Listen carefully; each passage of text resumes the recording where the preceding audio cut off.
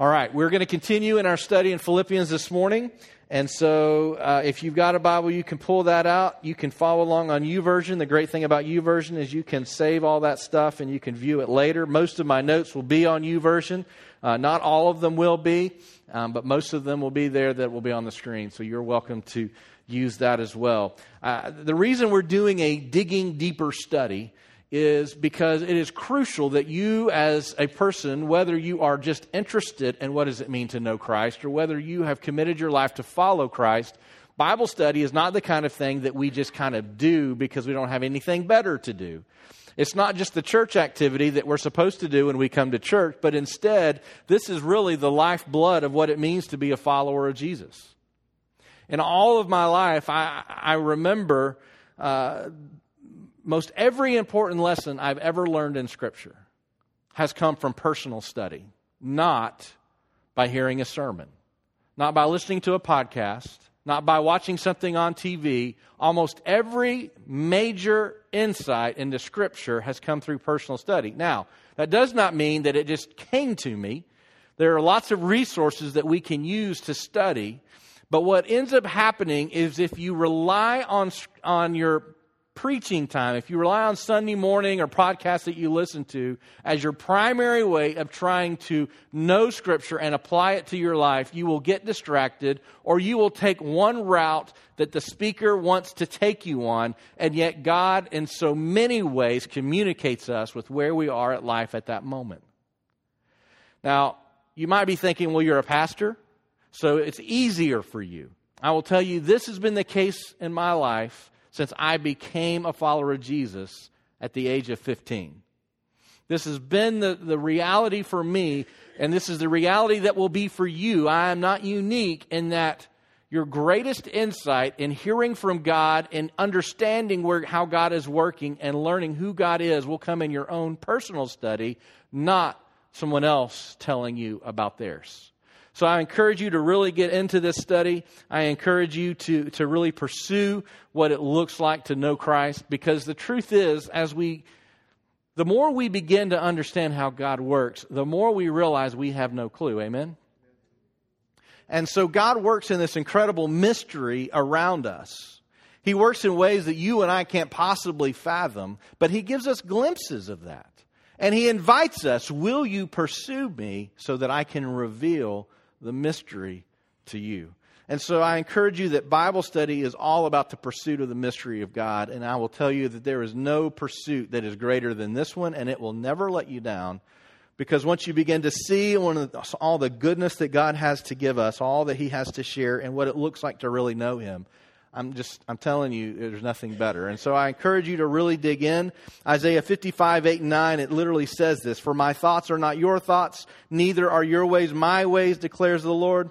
For as the heavens are higher than the earth, so are my ways higher than your ways, and my thoughts than your thoughts." So there's really no way to get a quick nugget and have this radical change in your life. It takes time and pursuit and deciding, I'm going to get in this. So I hope that you'll do that and you'll join this with us. Philippians is such a great letter to study. I really love Philippians. It's so encouraging. And if you need encouragement, this is certainly a letter that you can do that. As we talked about last week, I'm not going to go over all the details we went over last week as far as understanding the place and setting. If you would like to see that or hear that, you can go online and click the listen link and you can listen to last week's sermon.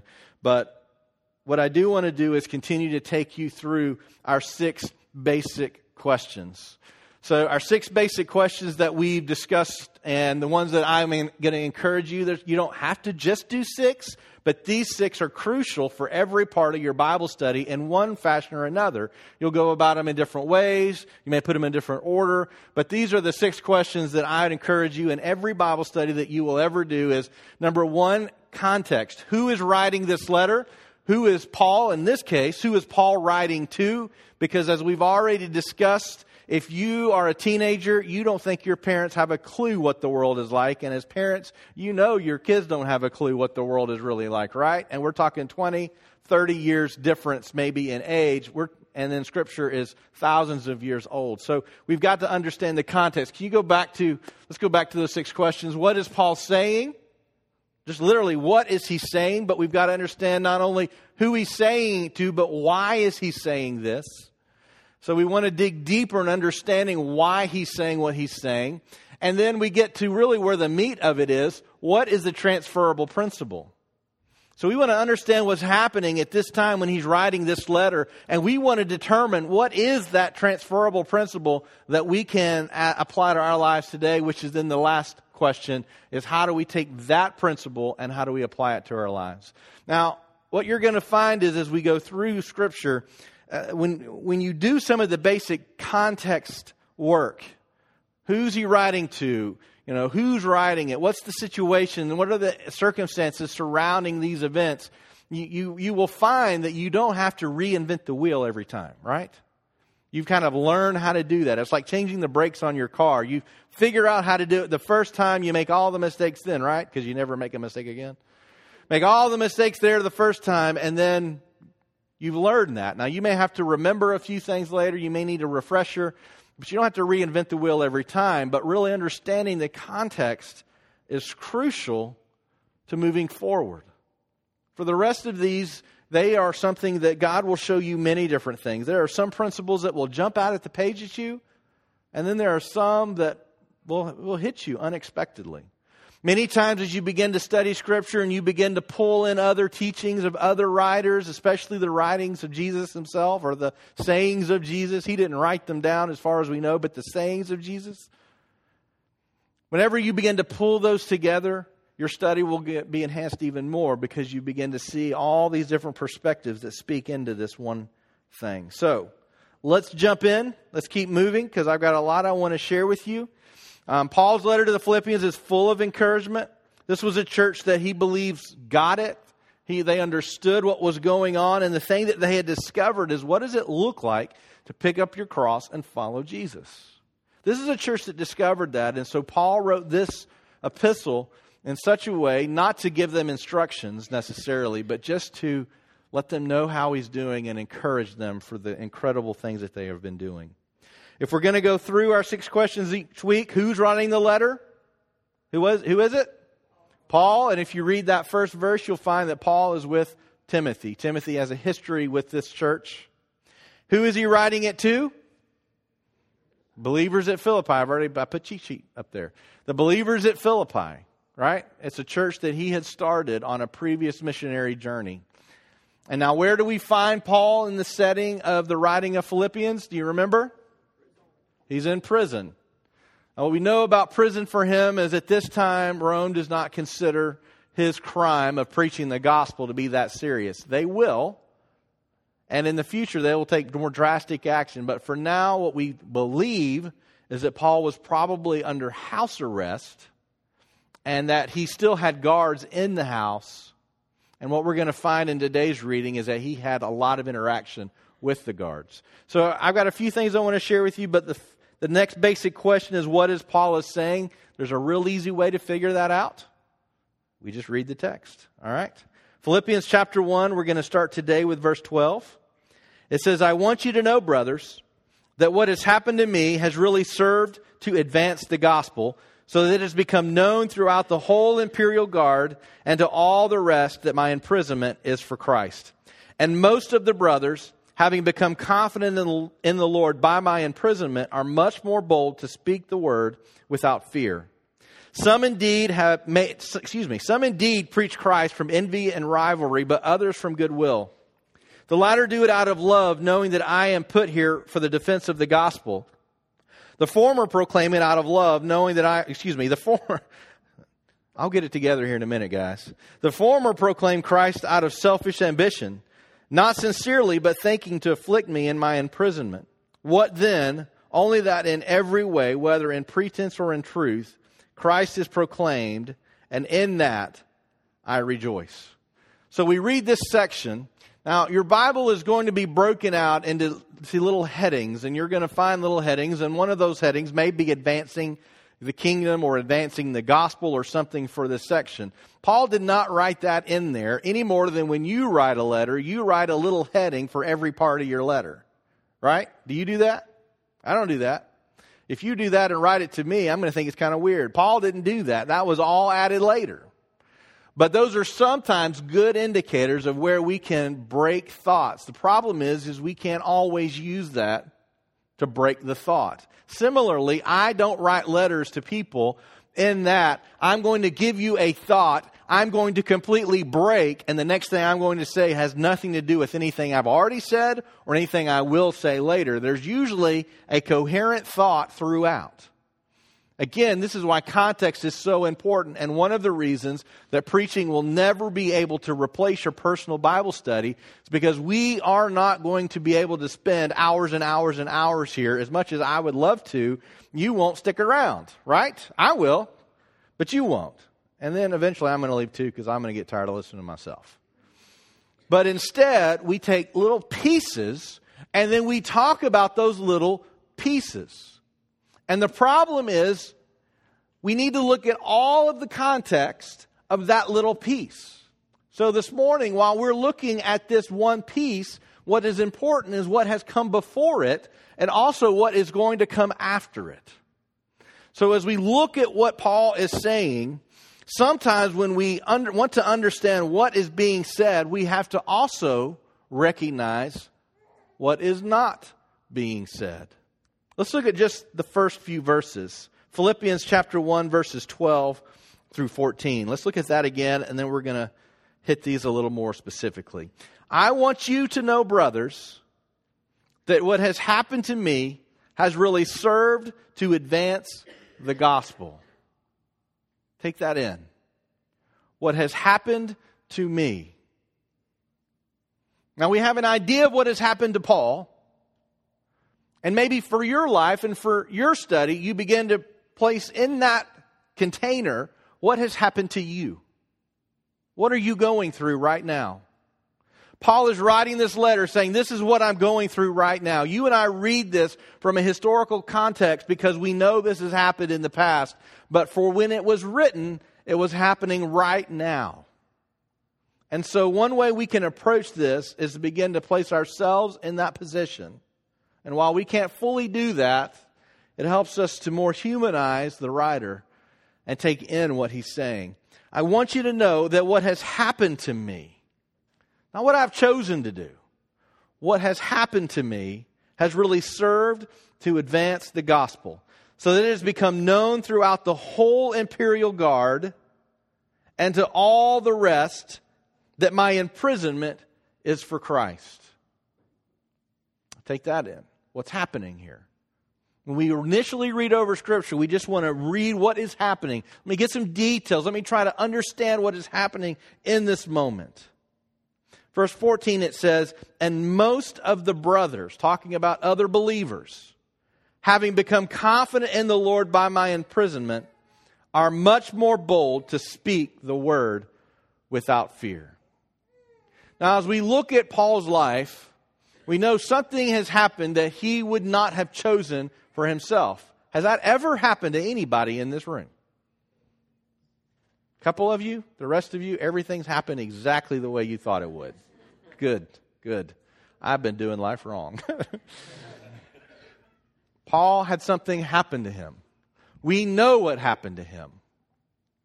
And as we read through and as we try to understand the context of his life at this moment, we know that Paul's desire and his goal is to share the gospel with as many people as he can. And yet he has been put in prison where he can't travel, where he can't do the things he's good at, and where he's sequestered away from a public that he wants to get the gospel to. Look at what has happened to Paul. Now, last week I encouraged you that for one of your first study tools beyond just your basic Bible is a good study Bible. And I brought some more up if you'd like to look through those if you're interested. I know some of you actually picked up a study Bible this week, and I'm really glad you did that. A couple of the ones that we've discussed are the Life Application Bible, which is more of a how do you apply Scripture. There are others that are more about the historical context of Scripture.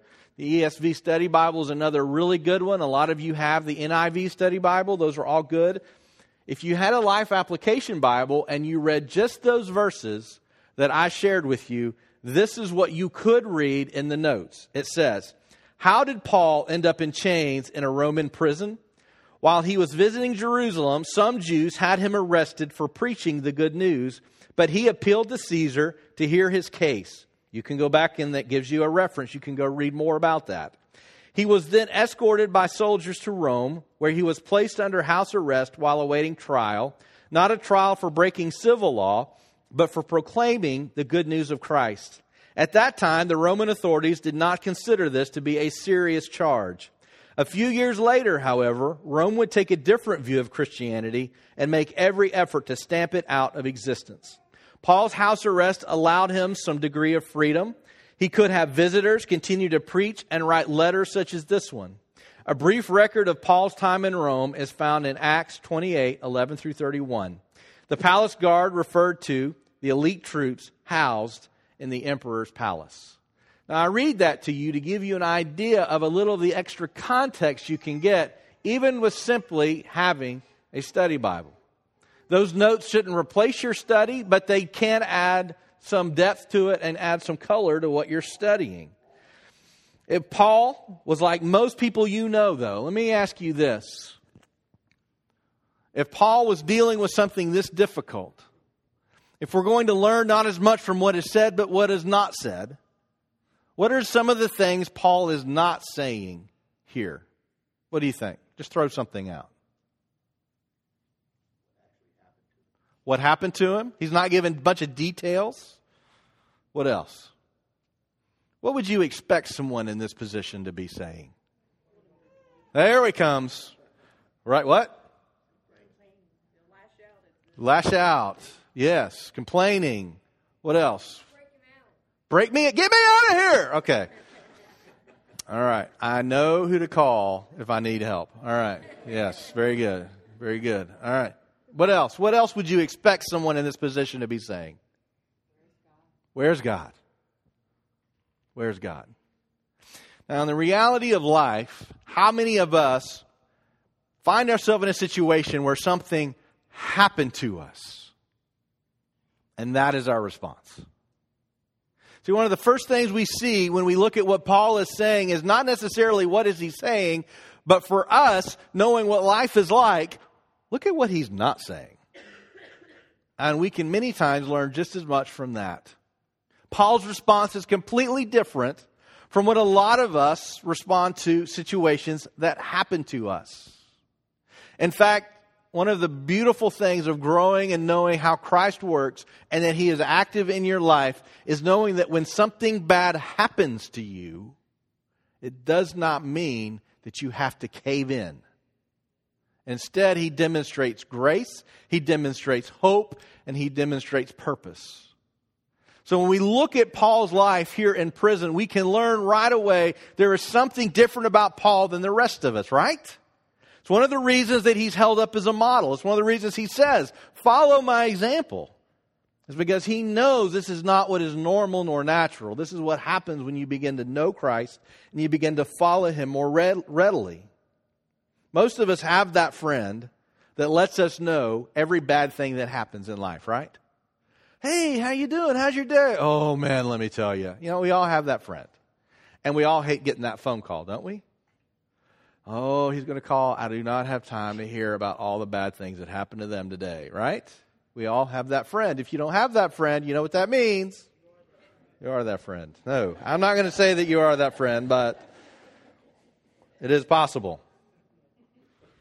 What we find when we look at Paul is that what is Paul continually saying that is happening while he's in prison? What's going on? Gospel's going out. It's still happening. Now, as we looked last week, Paul started his missionary journeys in a very small circumference outside of Jerusalem. And each time he would spread a little farther and a little farther and a little farther. And Rome was one of the places he wanted to go. He didn't necessarily want to end up in Rome under arrest, but he wanted to end up there because he wanted the gospel to go to the center of society and culture. And that's the way he ended up there. And so what he's constantly saying is good things are happening. When you look through the letter of Philippians and you realize this is Paul's perhaps most encouraging, most positive, upbeat letter, and then you find out he wrote it in prison, you know something's happened to him. And when we begin to think about what is the transferable principle, we're not there yet, but when we begin to think about that, we can already begin thinking something is different for Paul. Now, how do I have that? How do I experience that? How do I live through that, even though right now my issue is not I'm in prison, but my issue is I hate my job. My issue is that I'm at odds with my spouse. My issue is I don't know how to help my kids get beyond the thing that they're dealing with. My issue is this is not the life I wanted. Whatever your issue is, whatever is happening to you at the moment, someone you loved is hurting, you're sick, or someone you care about has gotten sick. I don't know what it is. But Paul responded with so much hope and faith that we can look at his words and say, this is what I should be doing too. If Paul was like most people, we'd be saying a lot of other things. But instead, what we find through Paul is that God often uses our own struggles to make an impact on others. And I want you to let that just soak in. God often uses your struggles to make an impact on others. Now, most people you talk to, their struggles dominate their thinking. But for the follower of Jesus, they recognize the struggle is meant for the glory of God and to share the gospel with others. I find over and over again talking with people that have gone through terrible things. Some things they have willfully walked into. Other things were put on them without any choice of their own. And they feel like that their life is ruined and wrecked because this thing has happened. And over, and it takes so long for a person who is grieving and who is hurting to get to this point. I so many times will try to encourage them. God is going to use your brokenness to help somebody else. Not only is He going to heal you, you're going to heal others. But many times we are so focused on just ourselves and our own issues that we miss the beauty of what God is trying to do with the very struggle that you're going through. We sometimes think that it looks like walking through the meadows and the sound of music, singing lullabies whenever we are walking with Jesus. And yet more often it looks like being imprisoned and nailed to a cross. If that's where Jesus is. And that's what God is doing in their lives. He will often use our own struggles to make an impact on others. Paul changes the way he responds from frustration and anger to thankfulness. When was the last time you went through something you didn't want to be going through and you were thankful? Well, I got on the plane and I really wanted to sit and coach, and so they put me in first class. I mean, I really didn't want that, but I mean, it was pretty good, I guess. But really, when something bad happened and you were thankful for it. See, when we approach our lives with our eyes focused on ourselves, we never see what God wants to do because we're so busy looking at ourselves. But when our eyes change and we begin to focus on the one who can redeem anything, we begin to see the situation differently. We begin to think outside of ourselves and how can this be used for something bigger than just me? And unfortunately, that is not the natural state for the human mind to work. It would be nice if it were, but it's not. You have to grow to that point. And so as we read through this, if you do not know Christ, you're going to read this and go, what an idiot. I mean, Paul is clueless. He guy's in prison for crying out loud. Why does he even care about God? God obviously doesn't care about him. And that's one of the reasons that it is so crucial to know Christ in order to understand the teachings that are found in Scripture. It is so crucial to understand how He works within us and to have the Holy Spirit speaking through us for us to be able to understand all of those pieces together. It's crucial to have a relationship with Christ. God has chosen to use Paul's imprisonment to reach a group of people that likely he would never have been able to reach. The whole guard. Some of you have different translations, palace guard, imperial guard, different ways of saying the same thing. What he's saying is the premium group of guards in the city. Those that would have protected the governor, those that would have protected the ruling classes, those that would have been the most highly trained and most likely the hardest of hearts. The gospel is spreading through that entire group of the guard. Not only is it going to go to the guard, it's going to extend to their families. And Paul is praising God for this. Paul is thankful for this. Paul is talking to this church that has been a part of his ministry, saying, you should be excited about what's happening here because the gospel is going to this group, and I would never have been able to reach any other way. If you have an ESV study Bible, for verse 12, this is what it would tell you if you got a little extra depth in your study. It says the word Paul uses for the advance of the gospel is the same word he uses in verse 25 for the Philippians' progress in faith. Christians should seek to advance God's kingdom rather than dwelling on past or present problems. Now, right there is worth the price of admission to be here, right? Christians should seek to advance God's kingdom rather than dwelling on past or present problems. If you had a Life Application Bible, it would say this: in the past, missionaries, those who spread the good news, boarded ships to go to foreign lands and did not expect to see their homeland shores again. Their goodbyes were final in terms of earth time. There was no turning back. While air travel, email, and other technologies have made worldwide separation much easier, pioneering with the good news still requires a high sacrifice. Paul's passion was for others to discover the good news of eternal life through Jesus Christ, no matter what the cost would be. Passing through frontiers of spiritual darkness still requires pioneers today. People who will reach neglected people or new people groups, pray for missionaries, support them, and join them. Paul, there was a high price he was willing to pay. And he was excited about what God was doing in the midst of it. See, as we look around our world with so much pain and so much heartache, with so much struggle that seems meaningless, not only can God redeem us from our sin, God can redeem us from all that evil. God can bring us up out of all of that pain, all of that hate. God can do that. That is one of the beautiful things of being reborn through Jesus Christ. And on those days that you are arrested and you're not feeling very missionary-ish, it is your personal Bible study that reminds you what is really happening. This is why it's so crucial to continue studying regularly, not to just do it every now and again, not to just wait till Sunday mornings. Because on that day that you're arrested, there won't be a sermon to listen to. On that day you get bad news, there won't be a sermon to make it feel better. On the day that everything falls apart and it's just you and God, will you have developed the routine opportunities to hear from Him so that He can carry you through them?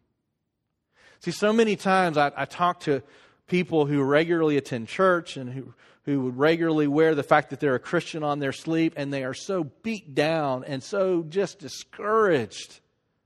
And they look at all the bad things and they wonder, what have I done to God? Why won't God answer my prayer? And I can almost guarantee, not in every circumstance, there are some things that happen that would take anyone, Paul included, and it would push them to the sidelines, and they would take extra care from Christ to deal with them. But for the most part, what I know in most of those situations is they are not spending regular time in God's Word. Not because it's all about memorizing Scripture, but because it's about hearing from God regularly. This is just an introduction. Scripture is just an introduction to hearing what God wants to say to you. It's just those first few words that help us take those baby steps until you begin to see God at work around you in so many other miraculous ways. It's really an incredible opportunity to continue to do that. So those verses 12 through 14, we see the Gospels expanding. We see Paul's response is very different. Let's look at the next few verses. We're still on that basic question of what is Paul saying. Verse 15, it says, some indeed preach Christ from envy and rivalry. Now, he's following up with his previous thought or his previous idea in that the gospel's going out even while I'm here in prison. And he's communicating with this church, just letting them know kind of what's happening. Some preach Christ from envy and rivalry. What? Now, if you've read Philippians before, you have a tendency to just jump right over it. But if you haven't, sorry, my mic is going crazy on me this morning. But if you haven't, then you read each of these words differently and you read them with more intensity. Some preach Christ from envy and rivalry. Can you do that? Is it possible to preach Christ from envy and rivalry? What does he mean by he's preaching? Well, we'll get to that in a minute. But others from goodwill. The latter do it out of love, knowing that I am put here for the defense of the gospel. The former proclaim Christ out of selfish ambition, not sincerely, but thinking to afflict me in my imprisonment. What then? Only that in every way, whether in pretense or truth, Christ is proclaimed, and in that I rejoice. Now, if we just read over this, Paul's talking about two different groups of people. They've got one group of people preaching Christ that are doing because they've got an issue with Paul or they want to steal some of his thunder. We've got another group of people who are just preaching Christ because they just want to preach Christ. They just want people to know this wonderful thing they've experienced. And what Paul is literally saying is, I don't really care what their motive is. What's most important is that the gospel is going out. Now, I'm going to tell you, it takes you a great amount of time spending with Christ to come to this place. To be able to say, no matter what's happening in my world, no matter what's happening in my life, no matter what, it doesn't matter. What's important is that the gospel is going out. Paul's in prison. Paul could be doing something else. Paul doesn't know how this is all going to end. But what is most important is that the gospel is going out. How many times in our lives do we approach what is happening from a completely different perspective? Now, let me read to you, if we were to read those same verses out of the Message. This is how the Message puts it. Remember, there's a difference between translations and interpretations. Translations take the original languages and they try to translate it as closely as they can to the meaning in current language. An interpretation takes other translations and tries to make them make more sense. That's what the Message is. And it says, it's true that some here preach Christ because with me out of the way, they think they'll step right into the spotlight. I love that. Preachers really like that verse. Not really, but they think they'll step right into the spotlight. But the others do it with the best heart in the world. One group is motivated by pure love, knowing that I am here defending the message, wanting to help. The others know that I'm out of the picture, are merely greedy, hoping to get something out of it for themselves. Their motives are bad. They see me as their competition, and so the worse it goes for me, the better, they think, for them. So how am I to respond? I've decided that I really don't care about their motives, whether mixed, bad, or indifferent. Every time one of them opens his mouth, Christ is proclaimed. So I just cheer them on. And I love that. And I love reading passages through the Message. It's never the first place I go, but I love reading the way that it is expressed through the Message. So lots of different study tools can give you different understandings of what's happening and what's being said. The truth for us as we read through this, what is he saying, is that many Christians deal with the constant temptation to make life about themselves instead of about others.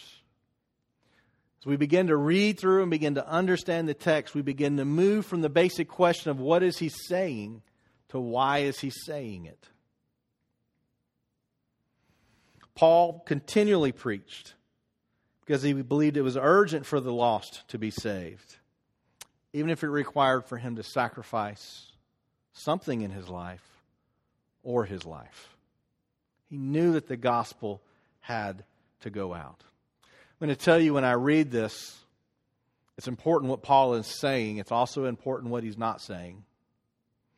And as we look through this process in which he's going through all of his struggles, what we find is that he over and over again is showing us Paul does not believe that it is about him.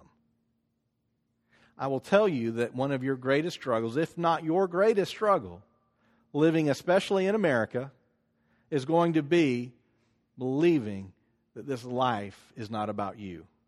Every message you get tells you your life is about you.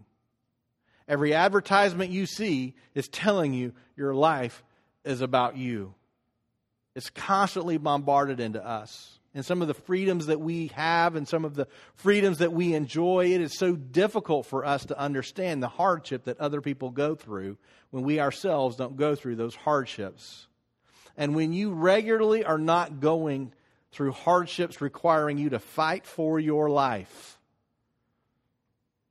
you will constantly fall back to the natural position of life is all about me. And Paul never went there.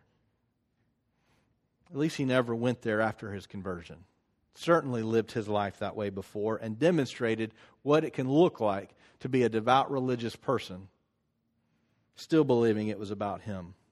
It's the difference in being a giver or a taker. And the truth is, in the room, if you are a giver, you know the difference between a giver and a taker. If you're in the room and you're not a giver, you know there's a difference, but you don't really see the difference. Because takers regularly see the world through the eyes that are focused on themselves. They don't realize how much other people give and how much they take in and yet don't give out themselves. Paul saw that his role was to be a giver. He saw that it was important for him to continually give to others. He continually gave to the people that were around him. He continually gave encouragement to others. He continually gave to God. It was his focus to give God the glory rather than for him to get the personal glory. Within the church, we see this where groups of people that follow Christ continue to give and serve, and then people will come in who want to receive. And while we all have to receive at some level and some point, what Paul demonstrates is that you aren't truly following the example of Christ until you've chosen to give rather than receive. You've chosen to give rather than take. You've chosen to invest rather than to continue to withdraw. It's a completely different way of seeing the world. Givers see the world in different ways. They see it through different eyes. They look at people and understand them in different ways. They look at you. A giver looks at a person and analyzes what's going on with this person. A taker looks at an individual and tries to figure out what this person has that they can give to them. Our eyes are always on themselves. Now, for those of us who like to think that we're always givers, we're not. And for those that we like to pin the tail on that they're always a taker, they're not either. But it is a constant struggle that we have to deal with, both in the church, in the world, and in our own skin.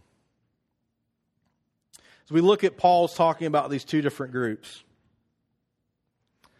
to be honest, this is one of those passages that I can relate with and I struggle with. I certainly am not in Paul's position. I don't have people trying to ride my coattails.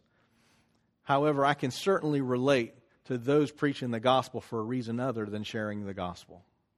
We see it so many different ways. Others will preach the gospel for personal gain without concern for those who they are preaching to. Now, some of the ways we see that are where the gospel goes out saying God will give you everything you want. And that sounds all good. That's a good God.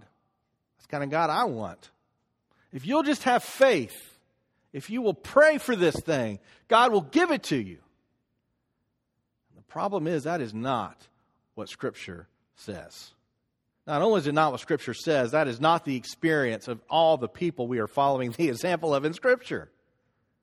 Paul himself said, I have prayed for this thing that is a thorn in my side over and over again, and God did not take it away. And yet we have people that will fill tithing buckets, saying that if you'll just give me money, God will answer your prayer. And what we end up having are a group of people that are coming into the church that are not learning what the real gospel is. And when that happens, they end up leaving discouraged, maybe never to return. We see that in great egos. We see that in some of the greatest communicators and business builders who have built huge churches and then buy massive homes and boats and vacation places all over the world, while small church pastors feel that they have done nothing for the gospel and that they are failures. Yet that is not what Paul teaches us.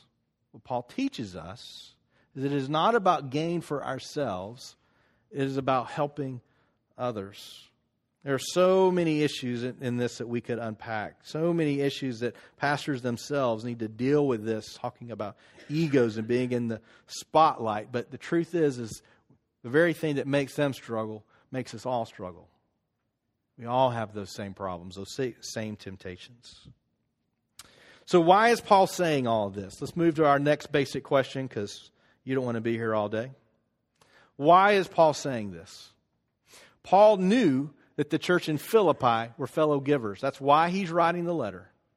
Because as we will read later, if you read through the whole letter, we're going to find that while Paul's in prison, they sent him lots of aid while he's sitting there. We're going to pick up into that in the next couple of weeks. They sent him a lot of aid, actually sent people from the church to travel to Rome in order to care for him. Epaphroditus is a story that is just so rich in mercy and grace.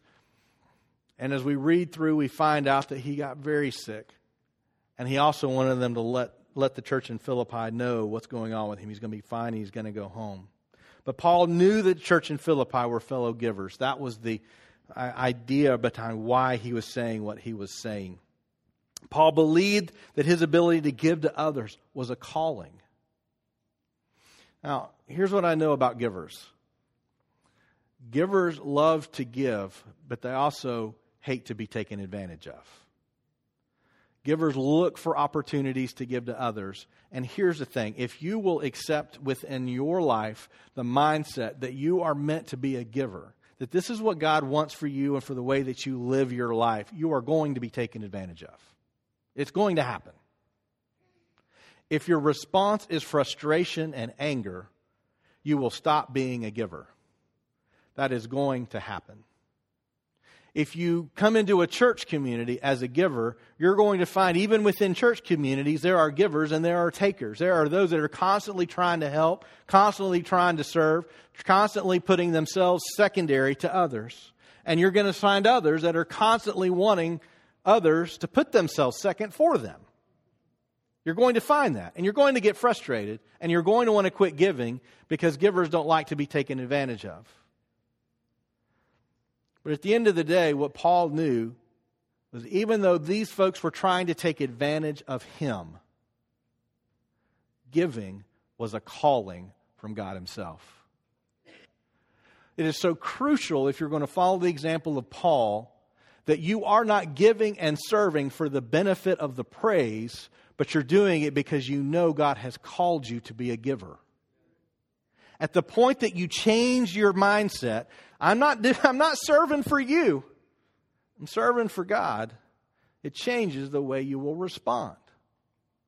There's a wonderful way to see the world when you recognize God not only sees your service, He not only sees your gift, but He is very pleased with you that you have chosen to give. If no one that you're giving to recognizes it, God does. And that changes the way we view our service. Paul knew that they were givers. Paul believed that his ability to give was a high calling. And Paul saw his sacrifices immaterial to the call to share the gospel. The call to share the gospel is so much greater than any sacrifice you and I will go through. It is so much bigger. It is so much better. So what is a transferable principle? There's actually several that we can pull out of this. What is a transferable principle? This is the one that I would leave you with. Once we have received the authentic gospel, we are called to give up our old way of living life to demonstrate and share the gospel with others.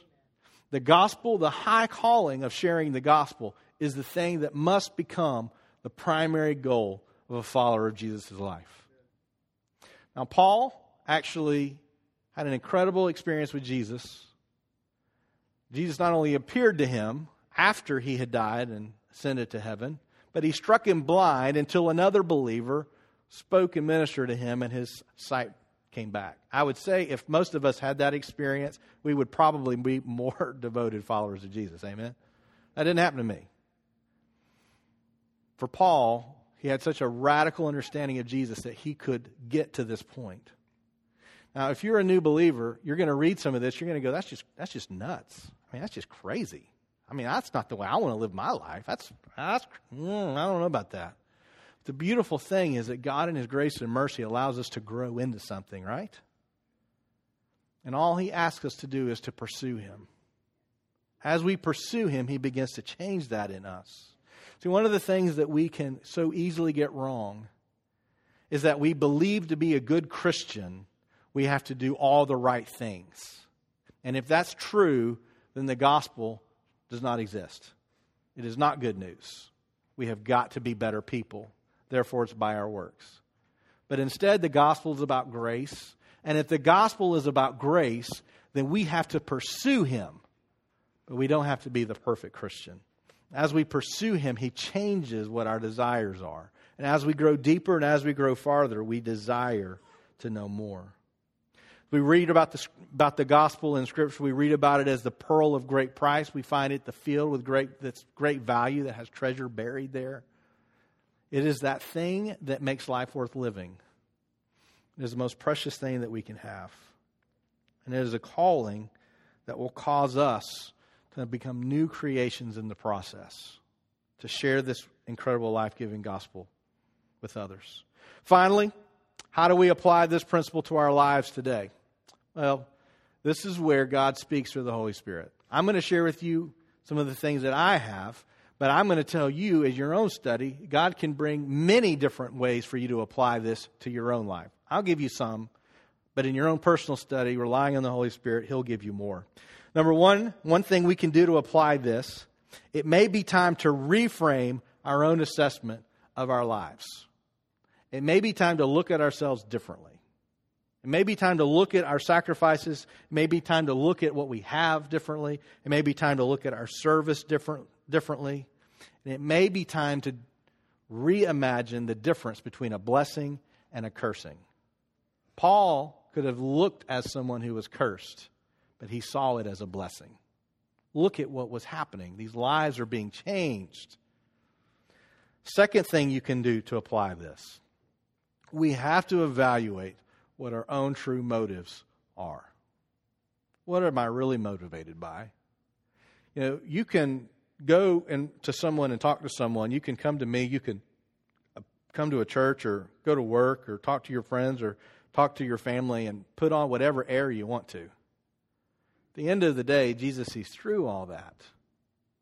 And all those little games we play with each other don't matter. Sometimes we just have to evaluate what our true motives are. Is this about my glory? Is this about God's glory? Am I a user of people? Am I a giver of people? Am I more focused on what I'm getting? Or am I more focused on what I have to invest in others? Maybe time to reassess our lives. Third, the gospel must influence everything we do. It's got to be on our minds. It's got to be on our hearts. When we have relationships with people, we've got to be thinking about sharing the gospel with others. Fourth thing, contentment is found when we align our lives with the mystery of God's work in us. I laugh because this is where I'm living life right now. There are a lot of things I'm content in life. You'll find if you know me, I don't get real content real easy.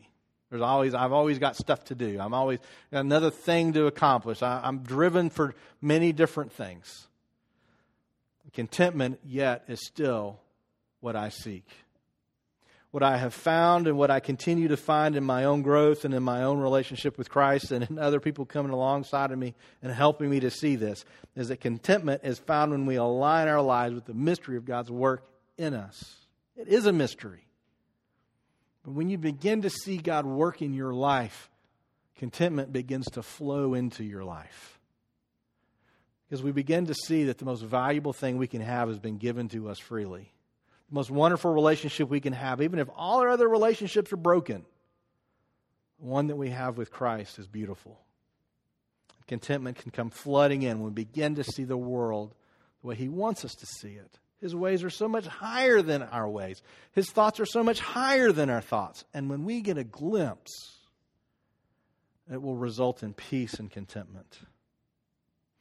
And the fifth thing, in everything, another way to apply again, these are just 5 that I'm bringing before you. There are others that God will speak specifically to your circumstances as you study. But in everything, be a giver. In everything, be a giver. What are you going to lose by being a giver? See, we perceive that if I give away, I won't have any more. That's why we don't give. I only have so much time. If I give you that time, I won't have that time for me. If I give you these tools that I'm using to benefit myself, then you're going to have what I have, and I won't feel better about my life. I think I'll hang on to that. What are we really losing by being a giver? What I've found is that the more we give, the more we receive ourselves. I told you before, if you know a giver, you love being around that person. I love being around givers. I love it. And you usually cannot find out who the true givers are. You got to look for them, because true givers are not giving because they want recognition. They're giving because they feel that this is a part of who they are. And we love being around givers.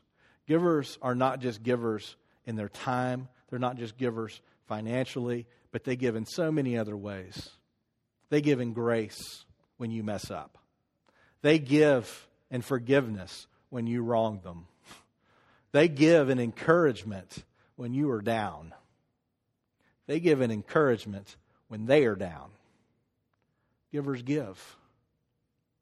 Givers praise others when they see that they've done something worthy of praise.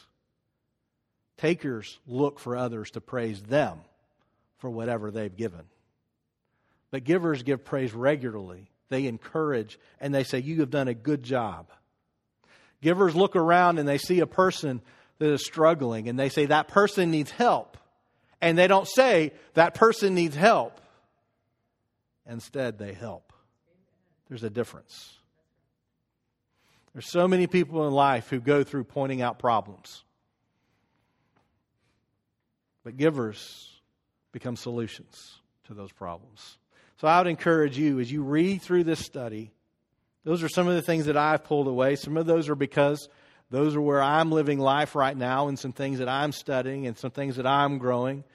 As you, as a follower of Jesus, with the Holy Spirit living inside of you, He may apply this passage in some unforeseen way in your life. That is the beauty of personal study. I encourage you to go through and read this week, to go through and really pray about, God, what do you want me to take from this? The last 2 things I'm going to share with you are a question and a thought. Question: where can you communicate the gospel through being a giver in your current circumstances? Right now where you're at. How can you communicate the gospel by being a giver in your current circumstances? Does that mean just giving grace when you feel like you want to explode? Does that look like walking alongside of somebody and helping them when they've gotten themselves in a bind? What does it look like? How can you communicate the gospel through being a giver in your current circumstances? And finally, I would leave you with this. God can use you to further the gospel no matter what circumstance you find yourself in. No matter how broken you are, no matter how hurt you are, no matter how discouraged and disappointed you are, God is so big, and God is so powerful, and God is so graceful that no matter where you find yourself, God can use you. You'll never disqualify yourself from being able to be used by God. And you'll never screw up so much that God does not welcome you back and do something amazing with your life. Would you pray with me? Father, God, I pray that in this room, those that are struggling this morning, having purpose and knowing that what they are doing matters, I pray that you would help them to see the way that you are working in their life. Father, I pray for those in this room that are givers. And I'm just so thankful for them. They have truly understood what it means to receive the gospel and to give away what you have given them, to pick up their cross, to follow you. Father, I thank you for the sacrifices that are made every day, every week by those that are in this room. Sacrifices to serve, sacrifices to give financially, to give praise, to give encouragement. Father, I pray that you would continue to encourage them, that you see their gift, you see their service, and you are very pleased. Father, I pray for those in the room that are so discouraged at this moment. They're struggling to give. They're struggling to see that they have something to give. Instead, they've been locked in this battle to get as much as they can, and they don't know how to break out of it. I pray that you would open their eyes to the opportunities to help others around them. Father, let us be like Paul, that no matter what circumstance we find ourselves in, we are able to see your hand at work. And no matter what struggles we have to go through, Father, that we have the opportunity to be used by you. We ask all this in Jesus' name. Amen.